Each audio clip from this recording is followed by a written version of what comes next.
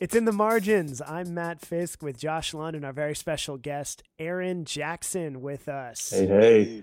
So good to have you guys here. We've been going through the book of Mark, digging deep into the text, going into stuff that we usually wouldn't get into on a Sunday morning, but we're going to get into it right now because the text is awesome.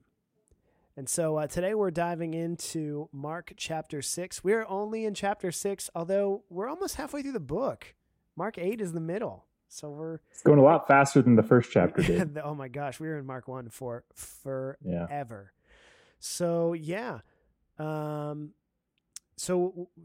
Mark 5, we left off last time where Jesus heals the bleeding woman and Jairus' daughter, which is an amazing story. But now Jesus is going away from some of the miraculous things. He starts to hit some obstacles in his ministry. And so kick it over to Josh. Josh is going to read the scripture for today. All right, guys. So we'll pick up in chapter 6, verse 1, and we'll be reading down to verse 29, I believe. Cool. It says, Jesus left there and went to his hometown, accompanied by his disciples. When the Sabbath came, he began to teach in the synagogue, and many who heard him were amazed. Where did this man get these things? They asked. What's this wisdom that has been given him? What are these remarkable miracles he is performing? Isn't this the carpenter? Isn't this Mary's son and the brother of James, Joseph, Judas, and Simon? Aren't his sisters here with us? And they took offense at him. Jesus said to them, "A prophet is not without honor, except in his own town, among his relatives, and in his own home." He could not do any miracles there, except lay his hands on a few sick people and heal them. He was amazed at their lack of faith. Then Jesus went around teaching from village to village. Calling the 12 to him, he began to send them out 2 by 2 and gave them authority over impure spirits. These were his instructions. Take nothing for the journey except a staff. No bread, no bag, no money in your belts. Wear sandals, but not an extra shirt. Whenever you enter a house, stay there until you leave that town. And if any place will not welcome you or listen to you, leave that place and shake the dust off your feet as a testimony against them. They went out and preached that people should repent. They drove out many demons and anointed many sick people with oil and healed them. King Herod heard about this, for Jesus' name had become well known. Some were saying John the Baptist has been raised from the dead, and that is why miraculous powers are at work in him. Others said he is Elijah, and still others claimed he is a prophet, like one of the prophets of long ago. But when Herod heard this, he said, "John, whom I beheaded, has been raised from the dead." For Herod himself had given orders to have John arrested, and he had him bound and put in prison. He did this because of Herodias, his brother Philip's wife, whom he had married. For John had been saying to Herod, "It is not lawful for you to have your brother's wife." So Herodias nursed a grudge against John and wanted to kill him, but she was not able to because Herod feared John and protected him, knowing him to be a righteous and holy man. When Herod heard John, he was greatly puzzled, yet he liked to listen to him. Finally, the opportune time came. On his birthday, Herod gave a banquet for his high officials and military commanders and the leading men of Galilee. When the daughter of Herodias came in and danced, she pleased Herod and his dinner guests. The king said to the girl, "Ask me for anything you want, and I will give it to you." And he promised her with an oath, "Whatever you ask, I will give you, up to half my kingdom." She went out and said to her mother, "What shall I ask for?" "The head of John the Baptist," she answered.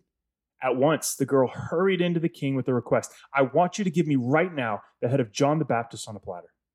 The king was greatly distressed, but because of his oaths and his dinner guests, he did not want to refuse her. So he immediately sent an executioner with orders to bring John's head. The man went, beheaded John in the prison, and brought back his head on a platter. He presented it to the girl, and she gave it to her mother. On hearing of this, John's disciples came and took his body and laid it in a tomb. I feel like after every time we read text, we say that's a lot, but that's a lot. But That is a lot. Yep. Yeah, it's for amazing. sure. It's actually hard to start from the beginning because like there's so many other things that jump out. It's like, what in the world Right. is Mark thinking? Why is this story here? And I'm sure we'll get into John the Baptist later on. But And why does he tell it in flashback?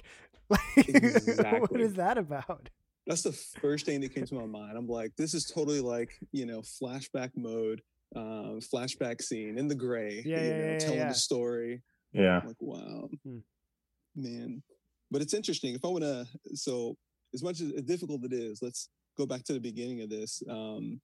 Jesus here going back to his hometown, which I'm not sure how many times Jesus has gone back to his hometown, but this one is very interesting.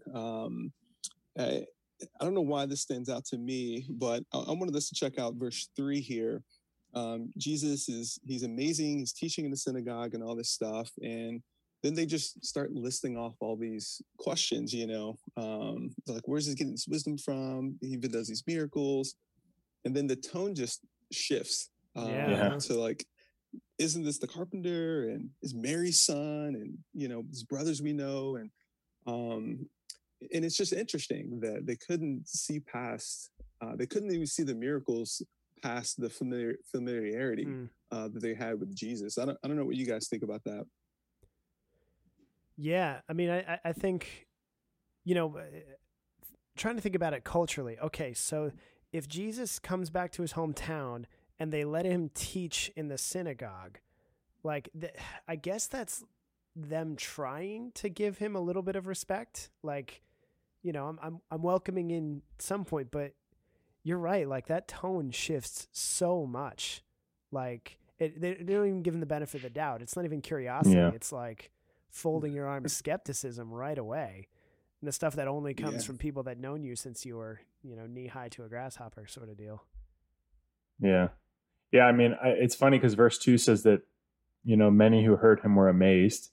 So there's an awe, there's a reason to believe, there's a reason to not question him. But what I get from this is that no matter how amazed you are at Jesus, you can always find a reason to discredit him, if you want to. If you want to see or hear something different, it's, you can always go out and find a reason, even if it's as silly of a reason as, hey, well, isn't he a carpenter? And I mean, who cares, right? But to them, they found reason to believe that such a, I guess, a kind of a low quality job would, cause somebody to not be able to be as special as Jesus was. Yeah, and it's like a double whammy here, because first off, they're like, okay, isn't this a carpenter, which is like a common laborer like me? So they're really they're like, you're just like me. There's nothing special about you. Like we do the same things. We have the same trade. And then they go from there and they say another insult here where they say, isn't this Mary's son? And it's kind of a subtle dig to us, but in that culture, of course, it's like you would always refer to someone as their father's son. So for them to say, this is Mary's son, wow. They meant both of these comments, the carpenter and the Mary's son thing, as a put down, as really disrespectful. And once again, saying, how can you be this miracle maker when you're this just common person? Wow. Yeah, and I don't know. The thing for me that kind of stands out is just, or that I get from this is, it's hard to imagine that God can use the ordinary. That we can think in our minds that unless someone has to be a prophet or have to be the super spiritual person or whatever in order to do miraculous things.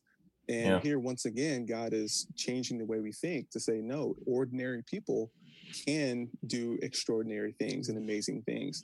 And we do see that in Jesus. But no matter how many miracles someone does, nothing can win over hard heart.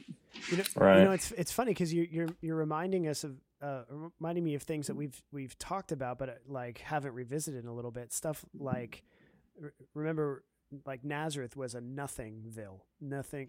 Yeah. Doesn't even get a mention in the Old Testament. And this is not where anyone would expect the king to come from, the Messiah to come from. Yeah.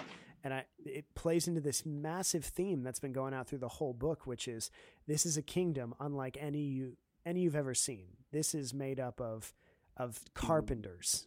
This is tectons and fishermen. These are not the scholars and the general and the rich and the wealthy. These are the ones who are disparaged. And I love that your point of like, this is a kingdom where ordinary people are are not just valued, but the most valued. Praise God. I can relate to ordinary. I feel you there. So, Aaron, you are extraordinary. Oh, wow. Thank you, Josh. Yeah. For a term that's like really supposed to be encouraging, it's super actually nothing. Like you are so stinking average. You are extraordinary. You're extra average.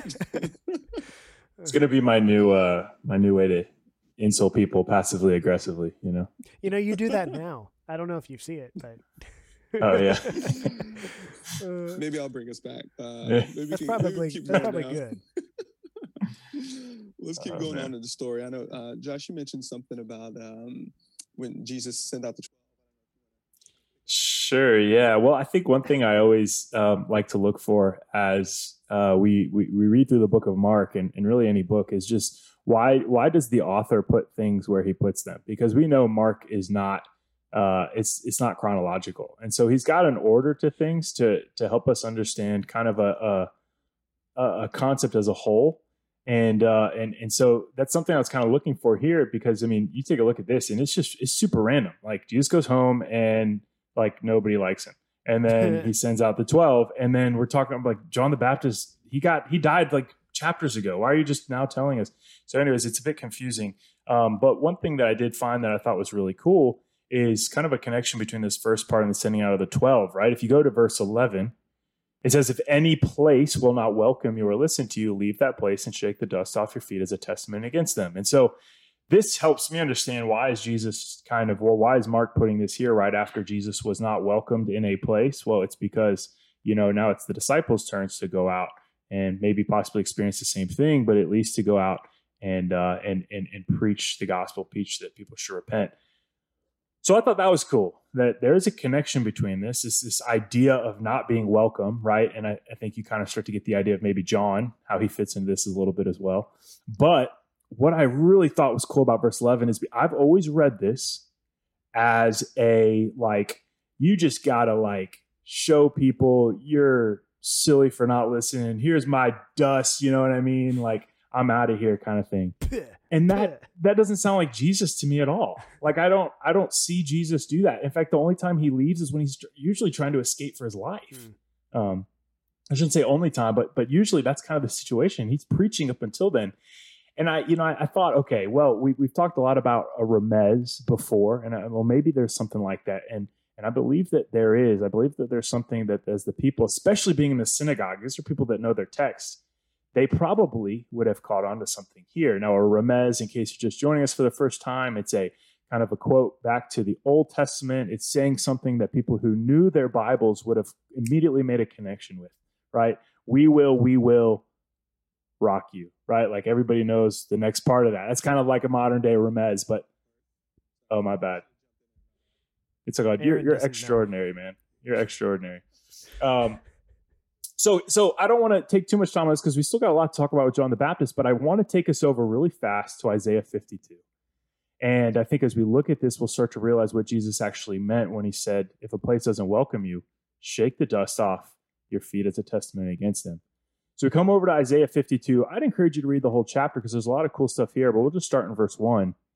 And it says, awake, awake Zion, clothe yourself with strength. Put on your garments of splendor, Jerusalem, the holy city. The uncircumcised and defiled will not enter you again. Shake off the dust. Rise up, sit enthroned, Jerusalem. Free yourself from the chains on your neck, daughter Zion, now a captive. For this is what the Lord says. You were sold for nothing, and without money you will be redeemed. For this is what the sovereign Lord says. At first my people went down to Egypt to live. Lately Assyria has oppressed them. And now what do I have here, declares the Lord? For my people have been taken away for nothing, and those who ruled them mock, declares the Lord. And all day long my name is constantly blasphemed. Therefore my people will know my name. Therefore in that day they will know that it is I who foretold it. Yes, it is I. How beautiful on the mountains are the feet of those who bring good news, who proclaim peace, who do good tidings, who proclaim salvation, who say to Zion, your God reigns. Listen, your watchmen lift up their voices together. They shout for joy. When the Lord returns to Zion, they will see it with their own eyes. We'll jump down real quick to just verse 11. Depart, depart, go out from there. touch no unclean thing, come out from it and be pure. You who carry the articles of the Lord's house, but you will not leave in haste or go in flight, for the Lord will go before you. The God of Israel will be your rear guard. So anyways, a lot there. It's really cool, but we do see this idea of shake off the dust, but the feet of those who bring good news are beautiful. And I wonder just if Jesus is telling them, if a place doesn't welcome you, like be a sign of what this really is. Be a sign of what you really are, that this is good news, that this really is you being set free from the oppression of sin ultimately. But I just love, he says, you're bought, you're bought for nothing. You have nothing. And then he goes and he tells them, go out without anything. Like, don't take money. And he says, well, you have no money, and all this kind of stuff. And one more thing that I think is cool is, we read this and we think, well, Josh, that's not what it can mean, because he says it's as a testimony against them. But that word against is not in the Greek. It simply says in the Greek, shake the dust off your feet as a testimony for them.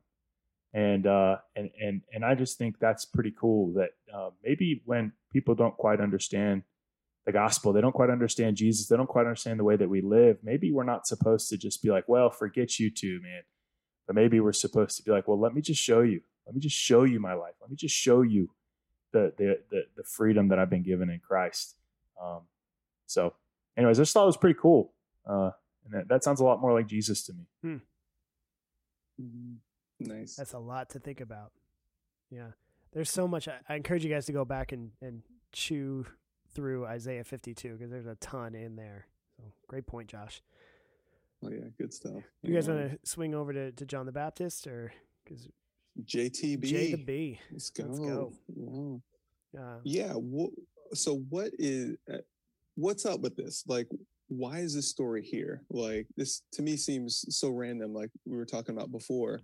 But one thing that's interesting, based on just kind of that you got me thinking about, Josh, when you were talking about the rejection and how Jesus was rejected in his hometown and preparing the disciples when he sent them out to be rejected. And then you have his forerunner who was rejected here in the story about him. I don't necessarily think that's why the story was here. I don't know why Mark particularly put this story at this point in time. But as you were saying that, I was like, wow, it totally fits into this idea of the people of God. If you're, if you want to be righteous, then there's going to be persecution. There's going to be some rejection. Because I know I want Christianity to be happy-go-lucky and everything is awesome. Everything is awesome. Okay, I won't do that. But that's how I want Christianity to be.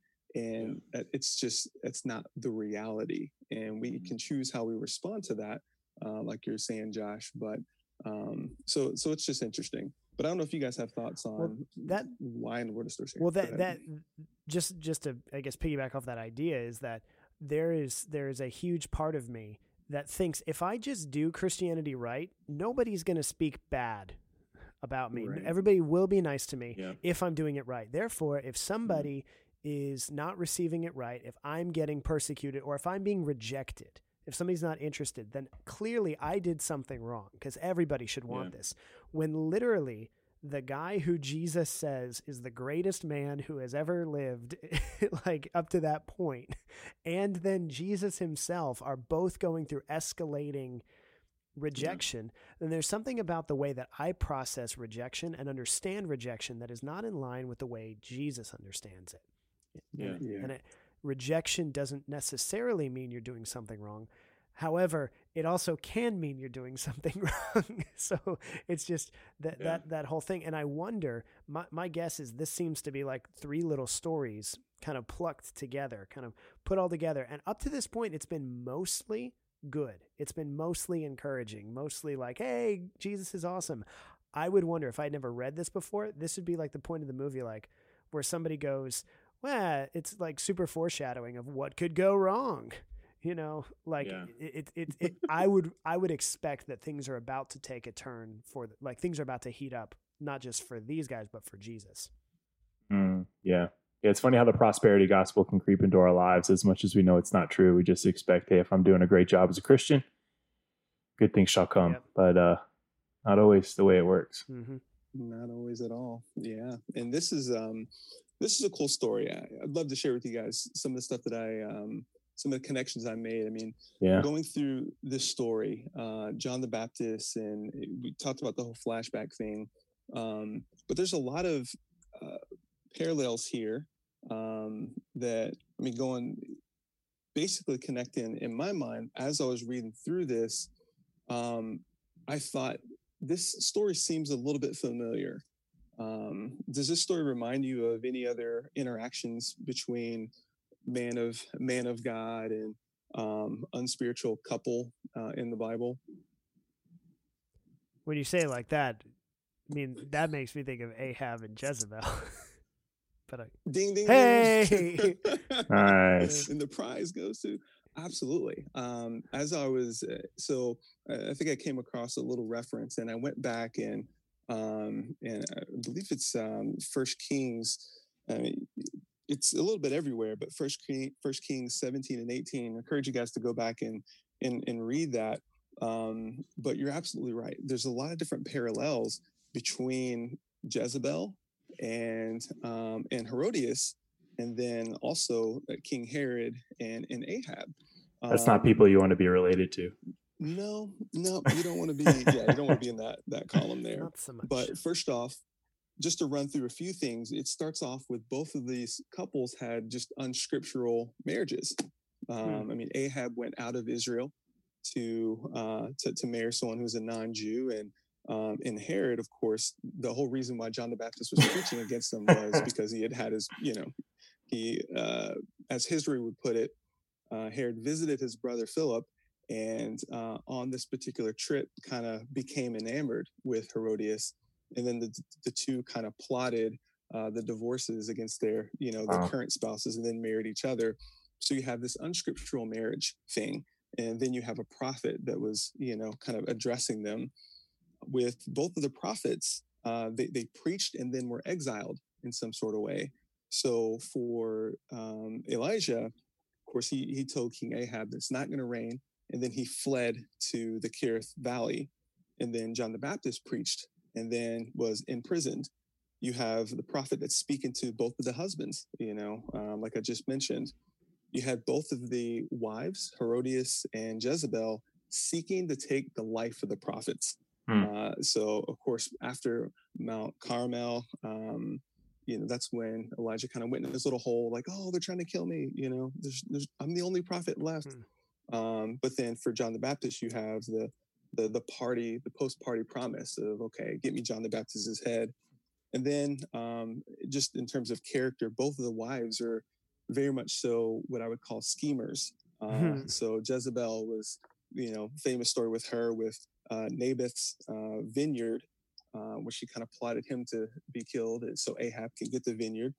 And then you have this whole scene, that's this dance scene here with Herodias' daughter. This was all orchestrated. Like, it was all her plan, which is why the daughter went out to ask, hey, Mom, basically the plan worked. What do you want me to ask for? So there's all these different parallels here that I just find very fascinating. Yeah. Another Elisha parallel. Like, I'm shocked at how much Elijah and Elisha are in this book. Like, if anybody out there has an answer for why that is, like, that is not at all what I was expecting to get through this book. If this keeps up, there's going to have to be some kind of thing that we're missing overlying this entire thing. Seriously, I really feel like we are. Is it Aaron, the story you were saying, is that Elisha or Elijah with a J? Elijah. So verse 15, right? Others said he is Elijah. I mean, that, yeah. So I always get those confused. I can never remember which one did what, but yeah. I also think there's something really interesting about who it is. Like each one of these, like this is the biggest, I think, opposition that Jesus or that has been faced by any of these guys so far. Like, and it's interesting who is opposing. Like, it's a king or a tetrarch. Yeah. And like you're saying, why would someone like that be threatened by a man who eats locusts and wears wears camel hair and does not? Why is it? And then I think, like right here, about where Herod feared John because he was a righteous and holy man. Like Wow. everyone's knees quake at the sound of God's voice. Like even if you are the most powerful, the most wealthy, you can literally enact the death of people. You still are accountable before God, and there's something that pushes people away. And I know for me that happens too. Like I push that voice away, but it's also something to keep in mind that like as rejection is this big theme, that like this will offend people in low places and people in high places. That's challenging too when you think about, I mean, when you really start to understand who King Herod was, I mean, he's probably the richest man who's ever lived. This is the Herod the Tetrarch. So right. Well, that's what I was getting to. Like, in case you got it confused with the richest guy that ever is, I think the other one. But he's still a king. Well, he's a tetrarch. He's one of the four sons. He would have been ridiculously wealthy. He may not have been Bezos, but he would have been like Gates. Zuckerberg. So keep that in mind, listeners. Yeah. Oof. Yeah. And I think you can't, and I think also along with what you were saying, Matt, that you can't outrun your conscience. Like how long, it doesn't say how long before this John the Baptist was beheaded, but as soon as he heard the sounds of the same kind of miracles and that kind of thing, like that's where Herod went. Like he was like, you guys can say what you want, but this is John the Baptist. Like he's coming back to get me. He's coming back to haunt me. And it just makes me that you can never outrun your conscience, no matter who you are, like you were saying.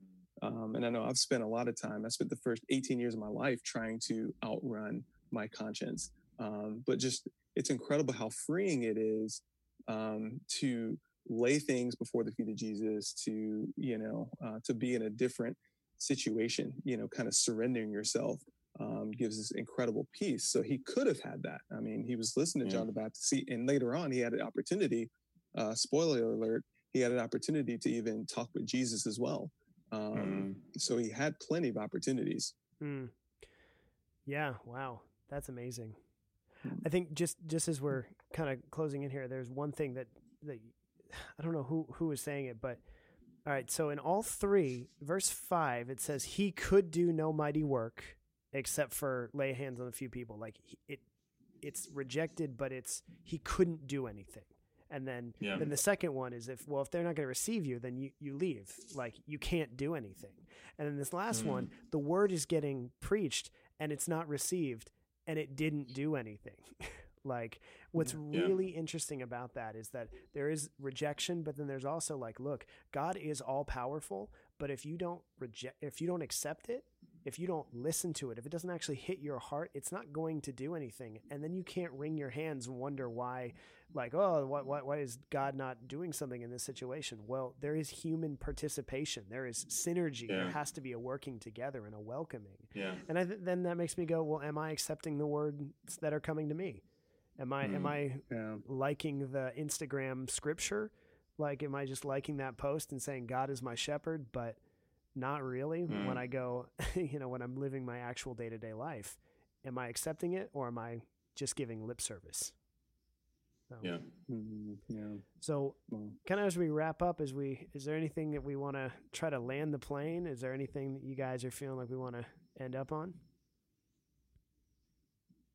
Yeah, I feel like it's a little bit of what Josh was saying before. I mean, how that Christianity, what all of us kind of said at some point, that Christianity isn't just this comfortable thing. We do have to prepare ourselves for rejection, and that is a part of life.